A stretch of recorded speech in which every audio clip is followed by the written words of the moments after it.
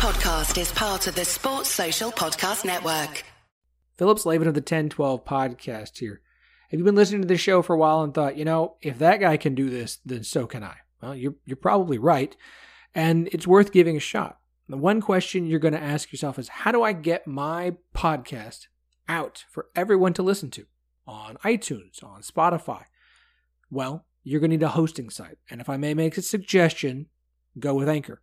It's easy and it's free, which is great for podcast hobbyists who aren't exactly expecting this to make a lot of income, especially starting out. Anchor is fantastic. Anchor by Spotify is the easiest way to make a podcast with everything you need in one place. It has the tools that allow you to record and edit your podcast right from your phone or computer. And when hosting on Anchor, you can distribute your show on listening platforms like we mentioned, Spotify, Apple Podcasts, and more. It's everything you need to make a podcast in one place. And again, it is totally free. It's fantastic. It is what we use. And if it's what we use, it's what we're going to suggest to others. So download the Anchor app or go to anchor.fm to get started. Again, that is the Anchor app or anchor.fm to get started with your podcast.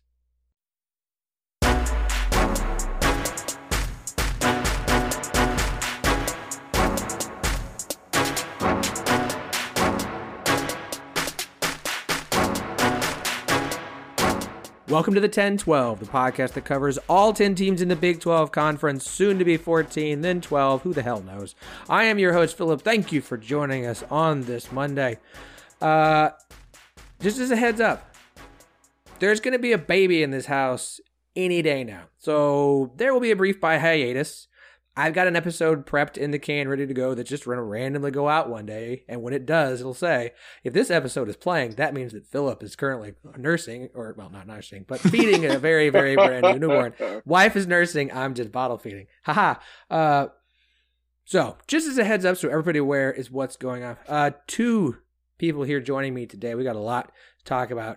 As he always does on Mondays, he is back. We're thrilled to have him. Andy Metz. Yeah, not always. I mean, I'm making my triumphant return after Kansas won the national title in basketball. It's a little weird to say that this is the first time I'm back, but yes, it's great to be back. It's good to have you. It's good to have you. No Jamie today. This episode's coming out on Monday. Sunday was her birthday.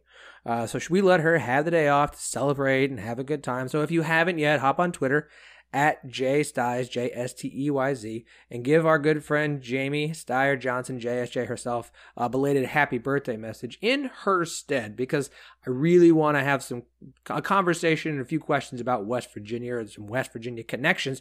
So if I'm going to talk West Virginia, I mean, I'm going to go to our show, Raspy Voice Kids, part of the 10-12 network, and bring on one of the Raspy Voice boys, Brandon Phoenix, joining us today. Brandon, welcome back, man.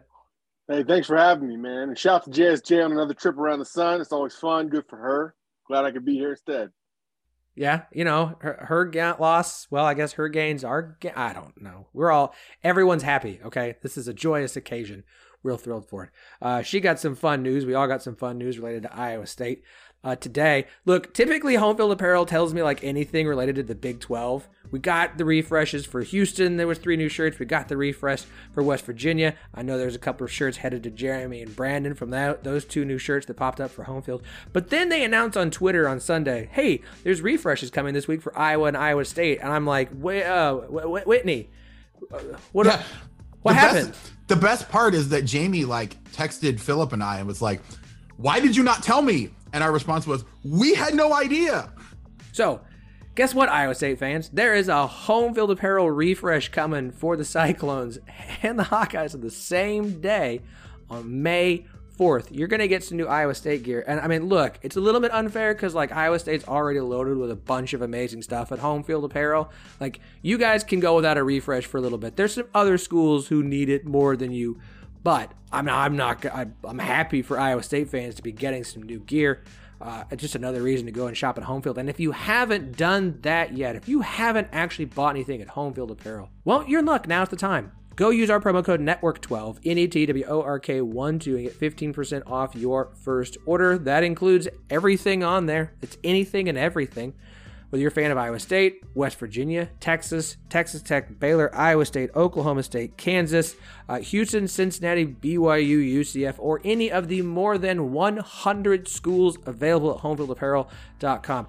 Furman, okay, IUPUI, Ooey Pooey, Indiana, okay, USC, OU fans, just kidding. St. Peter's, the Thread of Destiny shirt, it's just all time. Tulane Green Wave stuff. You can't not like the Green Wave. Anyways, Iowa State refresh coming this week, May 4th. Get excited, fans. I know you are. I know Jamie is. I can promise you right now, she's already like got those birthday dollars locked and loaded and ready to spend. So go to homefieldapparel.com, home of the most comfortable vintage college sports apparel you will ever see, ever wear. Don't forget our promo code NETWORK12 for 15% off your first purchase. Okay, we've got a range of topics to get to today, and we'll get to as many of them as we can. We should probably kick things off with the NFL draft, which wrapped this past weekend. No Big 12 players in the first round again. Okay, whatever. Cool. I'm not as upset. It doesn't bother me. Like, there was an offensive lineman from Tulsa, and most people are like, hey, it was a reach. There's a lot of people who were reaches, right? It's fine. Like, it was a story that lasted a few days. It doesn't upset me. It doesn't. And part of that is I'm biased. I'm a Big 12 fan. What can I say? Big 12 finished tied for third with the Pac-12, behind the SEC and the Big 10 for picks by conference for Power 5. Big 12 got 25. Now, hold up a second. Let's just do something real quick. That's the current makeup of the Big 12. This is the more interesting topic for me. The current 10-team makeup of the Big 12 had 25 players drafted. No thanks to Texas. No help there. The new look Big 12, when Oklahoma and Texas, the most talented teams in the conference, leave the conference, and we bring in, yes, 12 teams instead of 10, but still, BYU, Cincinnati, UCF, and Houston. That new look conference, if it existed this year for this draft, 32 players went in the NFL draft. Cincinnati had themselves a weekend. And, I mean, it makes sense considering how good their season was. We got 4 in the second round. Congrats to Breece Hall being the first Big 12 player picked in the draft. He's off to the Jets in a situation that does not help my fantasy team because I drafted Michael Carter last year. Thanks a lot, Jets. I think most fantasy teams are screwed because of all the wide receivers that went. That is not the point of this conversation. The point of the conversation I want to have with you guys, we all know the recruiting struggles in the Big 12. When Oklahoma and Texas leave, there's no one who's recruiting top 25 consistently. Certainly no one top 15. Certainly no one top 10. Maybe a school can figure out how to deal with their budget in a way that allows them to do so, yes, budget, or finds the way to get an edge in NIL that allows them to recruit better recruiting classes. But for right now, that's just not the case. So it's going to be hard to get a lot of first-round picks out of the conference, unless you just get some guys. And it happens every once in a while. It would shock me if next year there's not a first-round pick out of the Big 12. There's just too much talent in this conference. And if running backs were appreciated the way that many think they should, Parker, not Parker included, our good friend Parker Fleming, because, running backs don't matter, Breece Hall might have gone in the first round. All of that aside, how much do you guys care, or what is the one big takeaway you might have had from the Big 12 situation after the NFL draft, or just the NFL draft in general? If there's one guy in particular, like this guy, he went to this team and I hate it. So whatever you got, whatever thoughts you have, Andy, why don't you take it first? Well, I mean, I was obviously happy that, Kansas beat Texas in football yet again by getting a player drafted in the NFL draft, Kyron Johnson going to the Eagles in the 6th round. I was not expecting to be saying that. I assumed that Texas would find a way to get someone drafted. But, I really think that what this speaks to is just the fact that, yes, the Big 12, a lot of the teams that have been performing really well do not have really high, blue chip ratio recruiting. A lot of their players that make it to the league will actually stick in the league because they're players that have developed over the course of their college careers. There are a lot of, I think, Big 12 players that, fill out rosters that are like, they stick around for a while, but they're not the big flashy names that everybody thinks about. And so I do think that the Big 12 gets a little bit of a bad rap, especially in a year like this. But the other thing that really kind of struck me in this year, this was a really weird year for the draft. Like, there was not very many quarterbacks taken. They weren't taken very high. Like, there was a lot of people talking about how many runs on wide receivers there were and, defensive backs. And like, there was just a lot of things that all came together at just the right time to make it so that I don't think this draft, we're going to look back on it and think that it's normal in any fashion at all. There was just a lot of really strange things happening. Yeah, and I mean, the draft was strange, but it was not strange to me to see nobody from the Big 12 go in the first round. West Virginia also did not have a draft pick, so everybody's making fun of Texas, and I understand the difference between West Virginia and Texas, but we also did not have a draft pick, so that wasn't a lot of fun. It wasn't a surprise, though. This was anticipated. I said on Twitter before it happened that I would not expect anybody to be drafted. In fact, I would have been shocked had anybody gone high. Letty Brown, I think, was 26 out of 27 running backs in his 40-yard dash, and that's not going to get it. You're not going to get in the league that way. He did sign an undrafted free agent contract with the Chargers. I don't expect him to make the team, but we'll see what happens. Really, if you look at it, though, recruiting the NFL is pretty consistent. I mean, aside from Texas, that's what makes Texas such a mess. They have the recruits. They're not developing them. The Big 12 as a whole does not have the recruits. You look at the recruiting rankings, and it's consistent. The better you recruit, the more likely you are to land people into the NFL. And it's a big deal to me that my team didn't have anybody drafted, because it's really hard to go into kids' living rooms and say, we can get you to your ultimate goal. For most of these kids, their ultimate goal is playing in the NFL. And Neil Brown so far has not been able to put guys in the league. And so hopefully that changes. Recruiting seems to have picked up. And that's the biggest issue when you're trying to get guys in the NFL, is you got to get dudes. If you don't have dudes, you're probably not putting people in the league. So that's where we are. And I think most Mountaineer fans weren't really disappointed. I think it was par for the course. We just expected it to happen the way it did. I was, if I'm an Oklahoma fan or a Texas fan, I would be concerned. But it doesn't really matter, Oklahoma, because you got a new regime, and everybody's giving Sarkisian grace, except for people who hate Texas, which is everybody but people in Texas. So that's where we are. Yeah, the other thing to keep in mind is that, like, the two positions that the Big 12 was the deepest in terms of sending players that were draft eligible is running back and linebacker.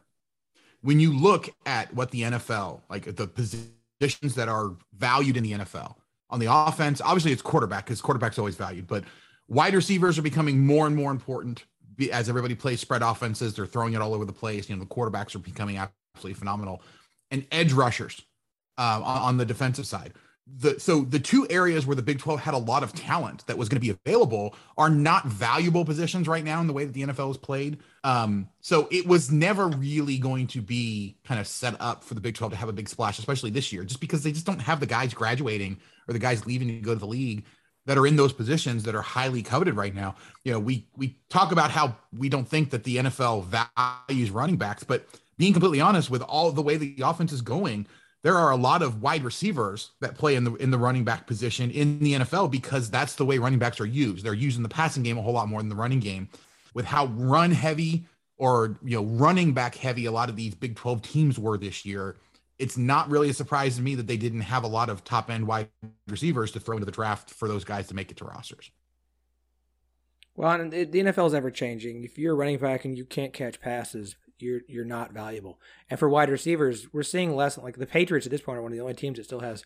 We have an outside receiver, we have a slot receiver. Like, you're seeing receivers move all over the field, inside and outside, and playing from anywhere possible. So versatility, guys who can move around. That's what the NFL wants more and more and more. And I think that the Big 12 is doing a good job, especially on defense, of putting guys like that, shifting and moving. I think that's kind of the direction that college is going well. Look, the 4s, the 5s are going to go in the first round the most time. We're going to see guys go. I think there's going to be some defensive players coming out this year, out of this 2022 season. I think there'll be some more defensive players out of the Big 12 who do pretty well. It is interesting to me, a couple notes. Iowa State with the first player from the Big 12 drafted in Breece Hall, and Brock Purdy as Mr. Irrelevant with the very last pick in the draft, going to the San Francisco 49ers. I don't know why I find that funny, but I do. On the Texas thing, I'm not holding any of this against Sark. I am going to say this, and I'm going to go on a little rant. F Tom Herman. For every single 4 and 5 star, every talented kid that showed up at Texas while Tom Herman was there, and he recruited great. The reason that Tom Herman failed, and he had to replace almost his entire staff heading into his final season, they couldn't develop shit. They could not develop those players. You saw these talented kids show up as freshmen, and not get any better than they were their freshman year. That's why they're not getting anyone drafted, because it's one of two options. Either they literally picked all of the 4 and 5 star busts. They just somehow only found all of them. Or you got talented kids and wasted those kids' careers because you could not develop or make them a single bit better. I am, to this day, salty about Caden Stearns picking Texas over Oklahoma State. I understand why. It's fine. Caden Stearns was a stud as a freshman, and he never got better than he was as a freshman. Texas, Tom Herman, and that staff ruined every single player they recruited. And if I was a University of Texas player who played under Tom Herman and that coaching staff, I would be so royally pissed off at them for ruining my football career, because that is exactly what they frickin' did. And if Sark and this staff, which is a much better staff than what Tom Herman brought in, can help actually bring in these kids and develop them to the way that they should be to be able to have the football careers that they want, then props to Sark and the football staff he's put together. But for Tom Herman, dude, you suck. You suck, and you ruin those kids' career. And I don't care as a fan of anybody. I just hate it for the kids that came to Texas, were sold a bag of bullshit, and bought it. And look at where they all are now. Not getting drafted. All right, moving on, because I can't wait till Tom Herman hears this. He's going to be really irritated. Tom Herman, avid listener of the 10-12 podcast. You know, of course. Like, what? Everyone listens to the 10-12. Come on. He listens to anything that anytime somebody says anything about Tom Herman. It's like the whole, you know, right. It's the whole, like, you know, searching your own name on Twitter. So he's going to go searching all of the podcast show notes for his name, and he's going to find that he's in the show notes here. Tom Herman is the Kevin Durant of college football coaching. Okay. I love it. Okay. We're gonna shift here for a second, because as I was prepping through Twitter, I noticed a tweet from Dennis Dodd of CBS. Big 12's split into divisions on hold as NCAA proposal aims to remove conference title game restrictions. Those restrictions, of course, are if you are a conference of 12 teams or more, you're required to split into divisions and have the 2 division winners face off in your conference championship game. It's just the way the rule's been forever. It's not a rule anyone actually cares about. There's no sort of like, this is a way we have always done things. It's just the way they've always done things. And why the Big 12 is looking as they would go to potentially 14 teams in the 23-24 season once it is as it is expected to BYU, Cincinnati, UCF, and Houston join the conference, and Oklahoma and Texas hang out for at least a year, if not 2, because at this point we don't know if they're going to be able to afford to get out of here or not, despite all the money those 2 teams have. The Big 12 potentially splitting in divisions because it seemed like an easy way to do things until we actually settle into what this conference is going to be. But division talk is on hold, and we have said here on the Big 12, our whole push is say no to divisions, say yes to the protected rivalries model. Rivalries is the word people get hung up on. It's protected opponents model, whatever you want to call it. But it's a very simple keep 9 conference game, 3+6, as opposed to 5+4. So you play 3 opponents, 3 Big 12 opponents every year, and then you rotate through everybody else to fill out the rest of that 9-game conference schedule.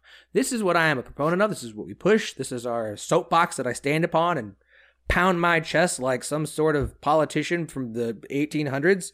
This is what we want, and I think this is what a lot of fans want. I know there's some who want divisions, but the reason that most of them have said they want divisions is because they're afraid they're going to have to be a West Virginia fan having to go to BYU every other year, which wouldn't happen in any sort of model because it doesn't make any sense.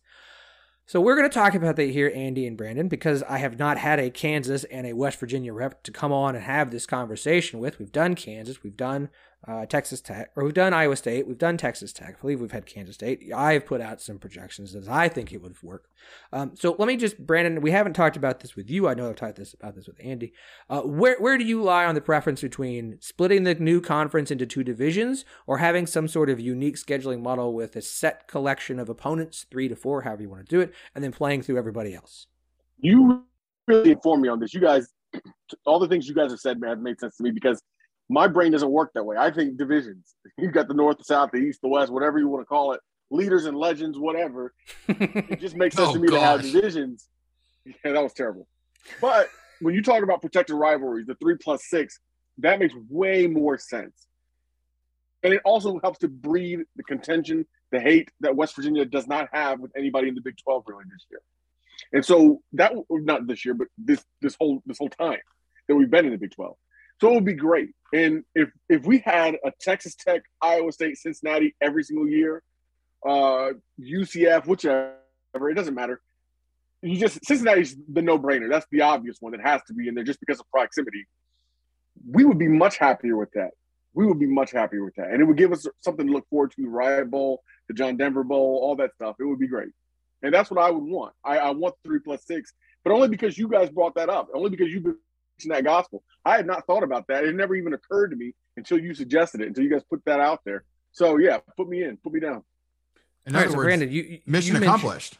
Yes. Hey, yes. I just continue to bring people over to the church of the protected rivalries model. That's what we'll go with. The party, the church, whatever you want to call it. The cult, we do, no weird punch, but we do all get matching t-shirts.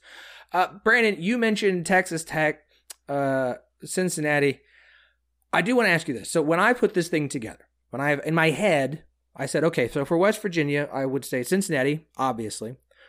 They are one of the closest teams to UCF, and I have. It's been in my belief that West Virginia likes to recruit the state of Florida just because of proximity and the amount of talent there more than they do the state of Texas. So it would make sense to play UCF on an annual basis from a proximity standpoint and a recruiting standpoint. So after Cincinnati and UCF, I was very torn between Houston because Dana Holgorsen is now there at Houston. How much of that is something that the fans of West Virginia would care about? And then I have also had people mention the Riot Bowl. And I've not been as familiar with the Riot Bowl, but as we talk about this more and more, I have some Iowa State fans who think it's very important. I've had some West Virginia fans who think it's very important. And I've had fans of both sides who are like, couldn't care less. So from your standpoint, how do you feel about West Virginia, Houston? How do you feel about the Riot Bowl? Is the Riot Bowl something you guys feel is an actual a rivalry? Because I've really been trying to get down to the idea of, does West Virginia have a rivalry in the current makeup of the Big 12, a team that they do want to play year in and year out for one reason or another? Is there not a rival, because obviously that's Pitt, that's Virginia Tech, that is to some extent Penn State, and I'm, Maryland, and I love that you guys are playing Pitt this year. I cannot wait for that game all by itself on a Thursday night. But is there a rivalry in the Big 12 that you as a fan base, you believe have, that you feel like is actually important and something that could grow and build upon? No. That's the short answer. The short answer is no. We like beating Texas. We've yet to beat Oklahoma. So those games are important while they last. But there's nobody. The Riot Bowl is fun. It's fun. And we respect Iowa State. We respect what they've done out there. That said, when Matt Campbell's gone, if he's ever gone, what is Iowa State? They're not somebody that we're looking forward to playing all the time. And it's the same thing for Dana Holgorsen in Houston. As long as Holgorsen's at Houston, then yeah, we want to beat Dana Holgorsen in Houston. Not so much because Dana did us dirty or anything, because it was kind of a mutual parting in the end. But because Dana Holgorsen said some disparaging things about our state, about the state of the program when he left. But that's just while he's there. And I don't know about you guys, but I don't expect Dana to be there if the opportunity to leave exists. If he has the opportunity for a bigger job or an NFL job or any of that kind of thing, not saying that would happen anytime soon, but if it were to happen, Dana would be gone. Dana's not one of those guys you look at as a lifer or loyal. So yeah, we definitely like to play Houston under those circumstances. But besides that, Cincinnati because of proximity, UCF because of proximity, and then I would say the Riot Bowl would be third in the way the Big 12 is currently constituted or will be in the future constituted. Yeah, and I think really what it comes down to for these is if there's not already pre-existing rivalries between particular schools, it's very dangerous, I think, to try to create rivalries based off of current personnel issues. Because like Brandon was talking about, the rivalry with Houston is entirely predicated on Holgorsen. If Holgorsen leaves, there's not going to be that fire anymore. And so, it's like Kansas hates Missouri, not because of any one particular coach or one particular player or anything like that. Kansas hates those players, those coaches, because they went to Missouri, because there was already that huge rivalry there. Similar to how, Kansas State fans hate anybody that has anything to do with Kansas because they were at the school at Kansas. So if you're trying to build it as a rivalry, there has to be the potential for some sort of conflict that would allow them to hate each other. So you either need some sort of, incidents in the past between two particular schools that, one side really, really likes and the other side really, really hates. You can build some hate off of that. If that's what you're going for, is like the hatred. The other way to build a quote unquote protected rivalry would be to find schools that have a mutual respect for each other, but absolutely hate to lose to each other, because you can build those sorts of things, so like Philip, I know you've been talking about Iowa State and Oklahoma State. Like that is one that I don't know that I would consider that a rivalry right now, but if we're looking for, the situation right to build a rivalry, I think that one makes a lot of sense. So like, I definitely think that there are a lot of opportunities there that West Virginia potentially could, but I think if you're going to try to construct a rivalry out of nowhere, you probably want to try to find a school that has a very, very different, I'm trying to think of the best way to phrase this, like where the culture at the school is completely different. I can think of a few in the Big 12. The problem is I don't know that it would grow to be such an issue, right? Like Iowa State and West Virginia, they are very, very similar when you look at, how passionate the fans are. Like they have a mutual respect for each other at this point. I don't think either of them particularly like to lose to each other, but that's going to be a harder one that I think to turn it into kind of a hatred thing, if that's what you're looking for in your rivalries. If instead you're just looking for, really, really good matchups that we want to see all the time, that nobody's going to want to lose, then I do think that the Right Bowl is a really good opportunity for one. You're talking culturally, polar opposites. WVU, very often top 5 party school in the nation. BYU, I mean, pretty not partied up, as you might say. I think that's a technical term for it, over in Provo. So that culturally would be awesome. I think we'd like to beat Mormons out there, but in a football game, that's all I mean, just in a football game. A basketball game, possibly. But, yeah, besides that, I don't see any other cultural, issues in the Big 12 for WVU. So the Mountaineers versus the campus in the mountains. Okay, that makes sense.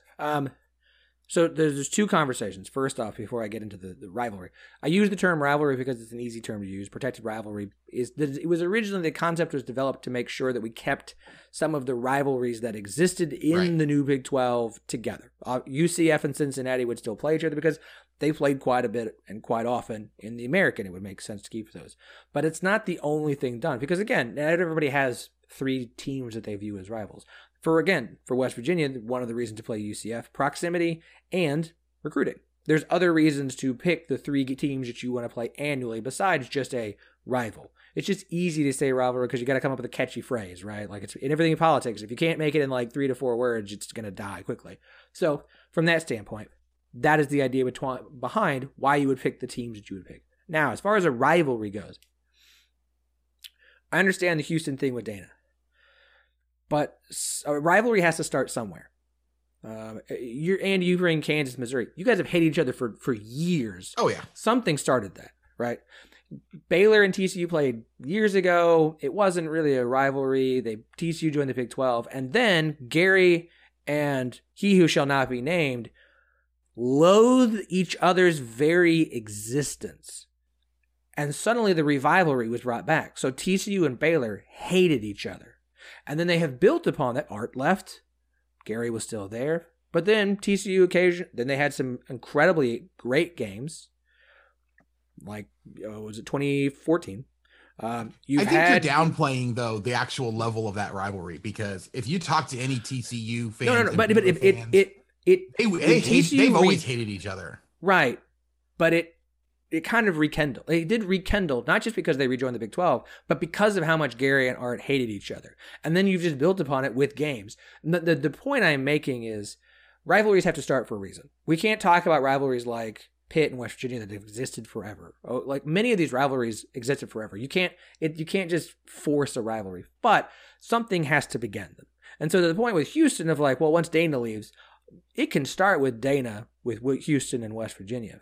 And then there's a game that West Virginia loses that they didn't want to lose to Houston, and now Houston acts like a bunch of jerks, and now West Virginia's pissed off, and then they return the favor. And so rivalries are born over time. So, but they have to start somewhere. So I understand, like for West Virginia, and this is the thing for West Virginia, you just don't have history with the Big 12 teams. And so far, there hasn't been specific, and that was the next question for you, Brandon, was like, what are games that you recall where, and let's set Texas and Oklahoma aside because they're leaving and because everybody wants to beat Texas and Oklahoma. We got a rival. Everyone wants to be Texas and Oklahoma. Let's set those aside. They're also leaving, so I don't care. It's more an issue of like, if you were going to try and form a rivalry, we've got the rival. It's a lot of fun. What would it take for that to become a rival? Or are there games where you're like, we don't like them because of this game that we lost? Does that exist? Or I think I'm building to this point of like, I'm almost irritated at this point with West Virginia fans for the like, ACC is not going to take you. They had the chance to take you. They're never going to take you. The Big 12 saved your ass from the American or the MAC. So how about showing a little bit of appreciation and act like you're part of the family instead of being the grumpy guy who sits complaining about the ex-girlfriend that dumped him years ago and you just had to marry this other chick instead. You're welcome. You're part of the family. Buy in a little bit. Find some teams you don't like. Tell you what, I'm an Oklahoma State fan. We thought it would be fun with West Virginia and Dana, and then we just beat you all the time, so it wasn't get to be a rivalry anymore. And then we beat you again when you had your big season. I'm happy to build this up. I can be a jerk. It's fun. But I guess so for West Virginia fans, it's like if you want to build some rivalries in the Big 12, you almost have to put some buy-in. Like you have to give as much as you want an opposing fan base to give back for a rivalry to be born. And I just don't feel like the West Virginia fan base has been invested enough in the conference to allow a rivalry to form of any kind with any of the teams that are here. Yeah, I think it has to do with a decade of not mattering. It hasn't mattered for a decade, maybe longer. What is it, 2022? Yeah, it's been longer. That we've really been relevant nationally. We've had moments where we thought we could matter in conference, and then we blew the games. And I think what you're seeing more than just apathy about being in the Big 12, you're seeing West Virginia University fans who are just apathetic about the program and the state of the program. People who are not willing to invest in Neil Brown's trusting the climb, or now they're saying time to climb. I think that's part of what you're seeing. Like that's part of why we don't hate anybody, is because we haven't done enough to matter. So Oklahoma State is a great example. I thought that would be a great rivalry. It felt like a back and forth. And then I go look at the record. And it's like, nope, they've beaten us 7 years in a row in football, right? Like you look at TCU, the game where Clint Trickett gets his helmet ripped off and there's no penalty called and he's not the same for the rest of the season.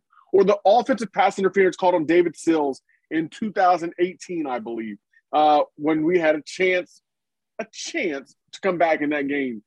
There are moments against TCU that I look and I say, yeah, we could have a rivalry with TCU. Boykin getting dapped up by Dana Holgerson on the sideline because of what he did to us on a single play or throughout the game.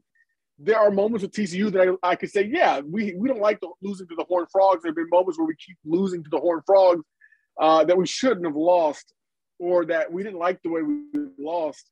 But I think it's just I'm speaking, of course, in part about myself, my own fandom, but also what I've observed is there people just aren't buying in. And if you're not invested in your own team, you're certainly not going to be invested in another team. Pitt gets our blood boiling no matter what. It doesn't matter what the records are. You throw them out the window, and that's real. Throw them out the window. I know people say that all the time. But when it comes to WVU Pitt, it's true. Virginia Tech gets our blood boiling, especially if you're from the eastern or southern part of the state. The Big 12, there's nothing that gets our motor running. And the big deal is that West Virginia doesn't get our motor running. When we get that going, when we look like we have potential, when we capitalize on some of the success we've had in recruiting very recently, then I think you'll see a different response. And also, I don't know that anybody hates us. And when people hate you, that changes it too. You know, the old Big East days, Syracuse hated us. Pitt hated us. Virginia Tech hated us. So many of the Miami, their fans didn't really care about us, but they had a lot to say about who we were as a people, as a program. I don't think anybody really does that in the Big 12 the way that they've done other places. And again, I'll say it's because we haven't mattered. And I hate saying that, but it's the truth. So wait a minute. You're telling me that the fact that the Charlie Weiss-led Kansas Jayhawks beat West Virginia was not enough to spark a rivalry? No. Good, because I would think that there'd be something extremely wrong with you if it was. So no, I mean, again, you look internally at that game. We're not looking at Kansas or Charlie Weiss, or we're looking at what in the world is going on in Motown when we lose to Kansas. Like that was a low. It was bad. I mean, it's not as bad as Texas. Hopefully, that won't be something you can actually ask yourself anymore in the very near future. But I wasn't sure last year, man. I wasn't sure. And Leopold, like, I like what he's doing at Kansas, so we'll see. If you want to talk about the climb, the real climb looks like it's in Kansas, not in West Virginia. Okay. So, Brandon, glad you're on board. Andy, got to ask you now. obviously we're saving the Sunflower Showdown. Oh, of course. Like, if that one doesn't get protected, then you just need to throw the entire thing out the window. Of course. Of course. Yeah, we're not going to let the two in-state teams like, you know what? But I am curious. Jamie tried to pick Kansas for Iowa State just so that they could play Kansas every year, for the easy dub. I'm curious, Andy. I haven't heard the teams from your perspective. If we do the protected rivalries, everybody gets 3 + 6. What are the 3 teams that you're saving? It's actually kind of funny because I actually would probably pick Iowa State as one of them for KU. There is a somewhat of a kinship with both of those teams being absolutely atrocious for so long in the Big 12 for quite a while. And I know that there's a lot of Kansas fans that allow the annoyance that they have with Iowa State basketball to carry over to the football field as well. It's really hard though to pick someone, right, from everyone else. Because again, Kansas football hasn't really mattered too much in, the last decade. Surprise, surprise. And so, beating anybody that you can has been absolutely phenomenal, but there's not like, it's too hard to find new people to hate when you hate your team probably more because they haven't been any good. So it's one of those there's some kinship here between Kansas and West Virginia. I know, fans. exactly. It's hard to hate others crazy. that we don't care about ourselves. You know what? It's one of those things where I think that a lot of Kansas fans were actually kind of happy when the Big 12 kind of expanded because it gave them an opportunity to try to build rivalries with some of the new teams. Surprisingly, I think the team, though, that Kansas has kind of developed somewhat of a rivalry with the most would be TCU. Those games for a long time were really close, no matter how good TCU was compared to KU. There was the one game before I think it was like 14 positive yards game that Kansas had when they got demolished by TCU. The year before, Kansas was up in that game late in the game. Like that was the one they had an opportunity to actually go ahead and pull an upset. And even the 2 games prior to that, like for the first 4 years that TCU was in the Big 12, those TCU Kansas games, for whatever reason, were inexplicably close. And, Kansas always felt like they had an opportunity going into that game. If they had won some of those, I think you would have seen a rivalry develop between the two teams. But Kansas wasn't ever really actually able to get over it. I do think that the butt fumble game kind of helped a little bit because I know there's a bunch of TCU fans that still get mad every single time you bring that game up. And so, potentially you could build something off of that. But I'm having a hard time imagining which one of the teams, like Kansas getting ready to play Houston, for 2 years straight in the non-conference. Well, I should say the second one's probably is not going to be a non-conference game anymore because, they've already got that kind of set up. So, I could see the argument to add like UCF or, add one of the new people, Houston, BYU, someone like that. But the only ones that really jump out to me are K-State and Iowa State. And if I'm picking one, I think just TCU is probably the one that I would want to play. Not even necessarily for anything other than the fact that the games have been somewhat competitive, and there's been some really weird moments in those games. And me, I love weird football. I mean, as a Kansas fan, you have to. It makes sense for Kansas to want to play a Texas team. Everyone's going to want to have access to Texas. So, Kansas wanting to play a Texas team every year, you want to be able to have easier access by playing a team from Texas and visiting there every other year. I think that makes sense. Funny enough, going through, thanks to Wikipedia, love this site so much. Kansas has winning records against Kansas State and Iowa State. You're 3-0 against Houston all time. And whenever Kansas and UCF face off in the Big 12 will be the first time that Kansas and UCF have ever faced off in football. So that will be a very interesting situation. All right. I think Kansas State, Iowa State, TCU makes sense. Brandon, to confirm, let's see. You had Texas Tech, Cincinnati, and I think UCF. You went Texas Tech. What? You mentioned Texas Tech, so I'm curious why Texas Tech for West Virginia. Well, I think again, there's a lot of similarities culturally. Being just being in the middle of nowhere, and then of course you have the John Denver connection. John Denver went to Texas Tech, but he wrote the song about West Virginia. So there's always that claim to who he belongs to. Ooh, the John Denver Bowl. Like I said, memorable. But like I said, I would prefer the Riot Bowl over that and UCF and Cincinnati because of just geography.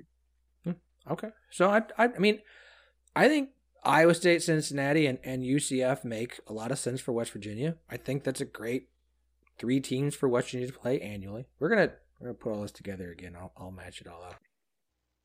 Current and former athletes, members of the athletic department, and of course the best fans in the country all make up a very special group we like to call the Cyclone family.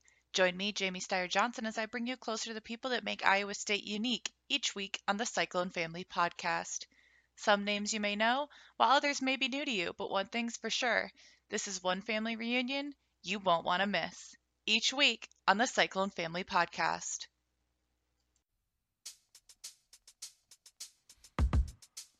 There's only one place to get the best daily audio coverage of the Kansas Jayhawks, and that's here on the Rock Chalk Podcast. Join me, your host, Andy Mitz, every weekday as we go through all the biggest stories affecting your favorite college teams, whether that's football, basketball, tennis, soccer, baseball, softball, volleyball, or any other team that the Kansas Jayhawks put forward. If there's a story to cover, we grab a guest from across the sports landscape and bring that story to you. Find it now wherever you get your favorite podcasts.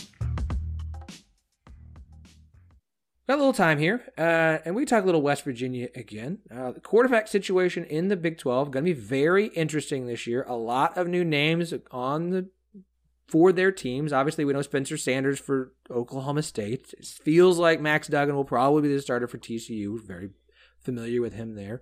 For Kansas, I mean, Jalen Daniels. Jalen Daniels. It's his job to lose. Yeah. Yeah, that makes sense. My opinion at this point on Texas Tech is it's probably Tyler Shuck, who we've seen for a couple of games. But at this point with Texas Tech, I mean, we've got a few people who've started. But we're going to see a lot of new names under center in the Big 12 this year. And a lot of them because of transfers, right? Now, obviously, Iowa State, Hunter Decker is just going to start for the first time. Blake Shapen, we've seen a couple times. We know he is the starter for Baylor. Look out. That just makes Baylor even more dangerous next season. But for the Kansas State, Adrian Martinez transferring in from Nebraska. Oklahoma is getting Dylan Gabriel, who started 25 games for UCF. For Texas, Quinn Ewers, who has not started any games, but seems like the likely starter for Texas, unless Hudson Card is just somehow phenomenal in the offseason. And of course, for West Virginia, JT Daniels transferring in after multiple starts at UCS and some games at Georgia. Transfer quarterbacks, very interesting. I think it's super weird. They can be an immediate injection of actual awesomeness to help your team, or they could just be some off-season fun that don't do a whole lot for you. Brandon, I want to talk a little bit of JT Daniels. Obviously, when he announced he was transferring to West Virginia, I mean, it seemed like for the most part, it felt like that might be the case, but seems like it's a really exciting time for West Virginia fans to get somebody like with a name like JT Daniels. We could talk about his record and how well he's done, but to get somebody of that caliber who was a 5-star recruit who's played at USC and Georgia to come to West Virginia, there's got to be a lot of excitement. I'm really curious from your perspective, from what you've heard. I mean, what is the vibe with JT Daniels? How are West Virginia fans feeling about him? And how does he change expectations for you guys this year? So there are people who believe JT Daniels is the key to fighting for a spot in the conference championship game. There are people who feel like JT Daniels, if he was on the team last year, West Virginia would have been in the conference championship game. JT Daniels obviously has the talent that we've been missing at that spot for at least 3 seasons now. The trouble is, does he have the other pieces around him, and can he stay healthy? That's been his issue. That was his issue at USC. That was his issue at Georgia. People make a big deal about the fact that he couldn't take the starting job back from Stetson Bennett, but then Stetson Bennett went out and won a national championship. So really, to me, that's not a good knock. I don't care if he was a walk-on. The guy won a national championship as the quarterback for the Georgia Bulldogs. JT Daniels is definitely an upgrade over what we have. The spring game showed it. We've got guys who might be ready in a couple of years to lead the team, but Will Crowder looked like the best of the bunch. He's not ready. Not for what West Virginia wants to have happen, which is win a minimum of 8 games. I don't think West Virginia can win more than 9 games, JT Daniels or not. And that would be best case scenario, every break going your way, every penalty, every ball bounce, everything that you need to win games going your way. West Virginia's ceiling to me is 9 wins, which is crazy. I'm thinking more 6 or 7 wins, including bowl game, because I'm not sure about the offensive line, and I still don't know what I think about the wide receivers or the secondary super paper thin. JT Daniels, to me, doesn't do enough. He's not Michael Vick. He's not a dual threat. He's not one of those guys who can change a game by himself. He's got to have the pieces and parts around him. Then you put him in, and he makes everybody better. So we'll have to wait and see. I'm not one of those guys, as you can tell, who's like he's putting us in the conference championship game. I have a lot more realistic expectations. The other thing is JT. If we're just talking about this coming season, he's got 2 seasons of eligibility. If we're talking about just this season coming up, if he does what we want him to do, this will be the last season that he plays for West Virginia. If he does what we want him to do, if Graham Harrell's offense is prolific as he talked about it being, then this will be the last time we see him. So I really hope he gets it done. I really hope we can beat Pitt, Tech, and Oklahoma. Everybody else, I'm like, in Texas, of course. And everybody else, I'm like, if we get it, we get it. But the climb is still climbing. All right, so I'm going to ask you this then. As we mentioned, we got the 4 transfers, JT Daniels at West Virginia. We've got Quinn Ewers at Texas, Dylan Gabriel at Oklahoma, and Adrian Martinez at Kansas State. Brandon, I'm going to put you on the spot here. I want you to rank the 4 transfer quarterbacks on who you think is the most successful. I don't care about team record. I don't want team record. I want to put who do you think is the most successful first to fourth of the transfers who joined the Big 12 this year? Give them to me again. They got Quinn Ewers. I would say number one. Quinn Ewers at Texas. He's going to take the biggest jump. They're going to take the biggest jump as a team. So I think Quinn Ewers will be part of that, and I put him number 1. And you got Dylan Gabriel at Oklahoma from UCF. You got Adrian Martinez transferring in from Nebraska to Kansas State, and of course JT Daniels at West Virginia. So Adrian Martinez is last because I've seen him play, and I don't think he's any good. And I know Nebraska didn't help, but I don't think Adrian Martinez is any good. Dylan Gabriel, Quinn Ewers, those 2 guys have the most upside talent, but the people and pieces around them. I don't know what Brent Venables is going to do. I don't know how well his team's going to perform offensively, but just they've got more talent there, and I just think they'll be better, not just record-wise, but because you have the pieces to the puzzle to make you a complete picture. JT Daniels I put 3rd because I don't think he has the pieces. I don't think he has what he needs as far as explosive playmakers in the receiving room or even in the running back room. And then Martinez, because I just don't think he's that. I don't think he's very good. All right, Andy, same question, man. Yeah, this is a tough one because, like you said, like a lot of this has to do with who they have around them. And also, I do think a lot of this is not even necessarily like what they have or what their team has, but who do they run up against and at what point? Like, you know, taking a big leap forward from one year to the next is just as much about what happens with your opponents as it is to what you do differently. So I do think that Ewers is probably in the best situation because of the wholesale changes, but I don't know if we're talking about for this year, there's so many things changing at Texas, so many moving pieces that it might be difficult for Ewers to be able to influence the situation as well as he would normally be able to.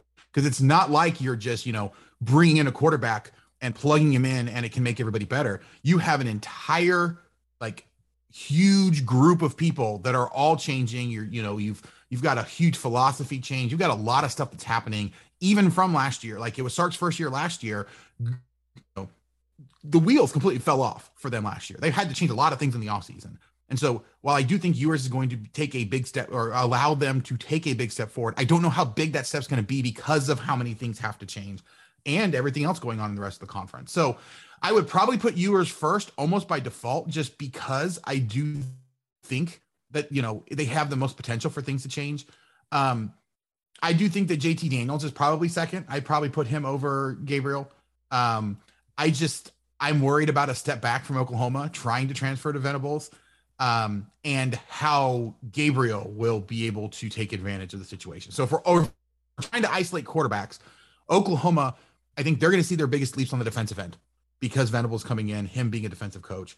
So I don't know that Gabriel is going to get quite the bump that you would expect. I do agree. Adrian Martinez, I honestly don't know why Kansas State fans seem to think that he's going to be lead them to, super fantastic season because of Adrian Martinez, because he was bad at Nebraska and you cannot blame all of that on Nebraska.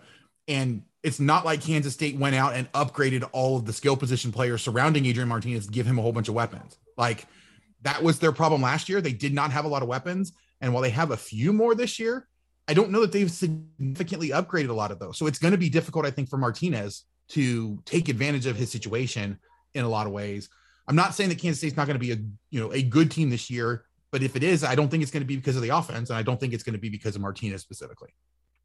All right, allow me to be the dissenting and differentiating voice here in this conversation. I will put Gabriel 1 just because I think he's the most experienced, and he does walk in. I know it's a new head coach at Oklahoma. I know you don't have to new staff, but there's enough carryover. And I am buying the idea that they're going to have a tougher mentality to some extent at Oklahoma. I will buy Gabriel just because I think he's the most experienced of all the transfers. I'm sorry. I have Martinez second. I do blame Nebraska way more because there are obviously issues with Martinez and health is some of them, but I like what Kansas State's going to have back at offensive line. I don't think Kansas State is going to force Martinez to try and do as much as Nebraska forced him to do, and I think bringing some of that pressure down is actually going to allow Martinez to be a better and more efficient quarterback. I have Martinez second. I think Kansas State's my dark horse. If a new team hits the Big 12 title game that hasn't gotten there since it came back, like we have seen every year since it started, a different team has made it, or a team has made it for the first time to the Big 12 title game since it came back every year. Don't do it, Kansas Phillip. State's my dark horse. You got to be kidding me. Seriously? Yep. Yeah, it's me. So Martinez is second. I'm putting Ewers third. Now, here's the difference. Total season. By the end of the season, I could very much see Ewers being the top one. The guy hasn't started a game in college yet. Game 2 is Alabama. I get the feeling this is going to be for Texas, similar to that year that Alabama started the season with USC, where they came out and just destroyed USC. It took USC a few games to rebound, and then USC had a very nice season.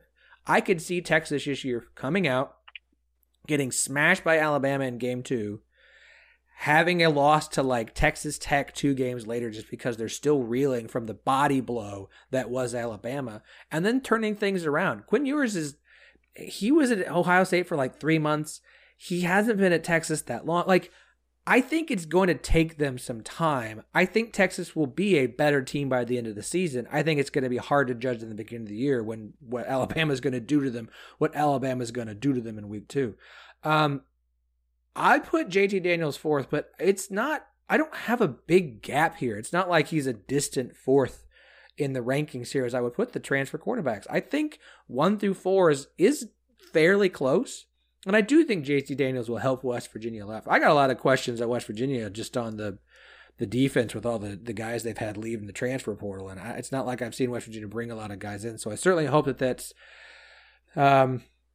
addition by subtraction by West Virginia, and they're really feeling good about the guys they got. I know Andy's got to get out of here. I want to talk a lot more about West Virginia. We're going to have all summer to do so. Do yourselves a favor. Check out every show in the network. That, of course, includes our good friend Brandon Phoenix's show, The Raspy Voice Kids. Brandon, plug that stuff. So we're the Raspy Voice Kids. We cover West Virginia University, but we cover more than that. We do pop culture every week. We start the show that way. That way, if you don't care about West Virginia, you can still enjoy our podcast. You can find us at Raspy Voice Kids everywhere. That's on the internet. That's on Twitter. That's on Instagram. That's on every podcast service that exists. Check us out. I also hate Pitt, because no matter what you know about me, you need to know that I also hate Pitt. And you can find me on Twitter, Instagram, and elsewhere as I also hate Pitt. My brother Jeremy Phoenix, JN Fiend. Check him out, PHEEN and that. And get at us, because we're a lot of fun. We like to have new people all the time. Yes, everywhere on Al Gore's internet. Yeah, the pop culture segments are freaking awesome, folks. Go and check out Raspy Voice Kids, whether you're a West Virginia fan or not.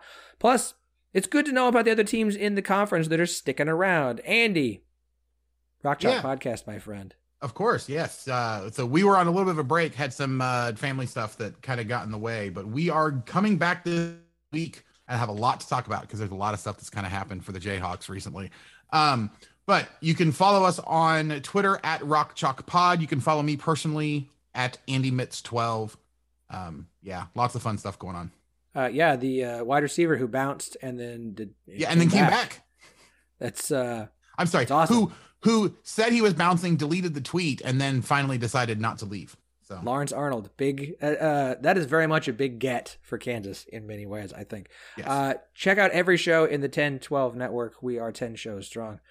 do yourself a favor. Try them all. Follow us on Twitter at 1012network, TEN, the number 12, the word network, 1012pod on Instagram. Do us a favor. Leave us a rating and a review. 5 stars, please. I will read the review that we did got. Not today. I'll save that one. Leave reviews for every show, especially if you're a fan. If you listen on iTunes or SoundCloud or Good Pods, leave ratings, leave reviews. We all appreciate it. It does really help the shows out. We will be back. I don't know when. I'm just saying, like, we'll have episodes, but there's a kid coming, and I don't know when she's going to be like, I'm ready. So we'll just play it by ear.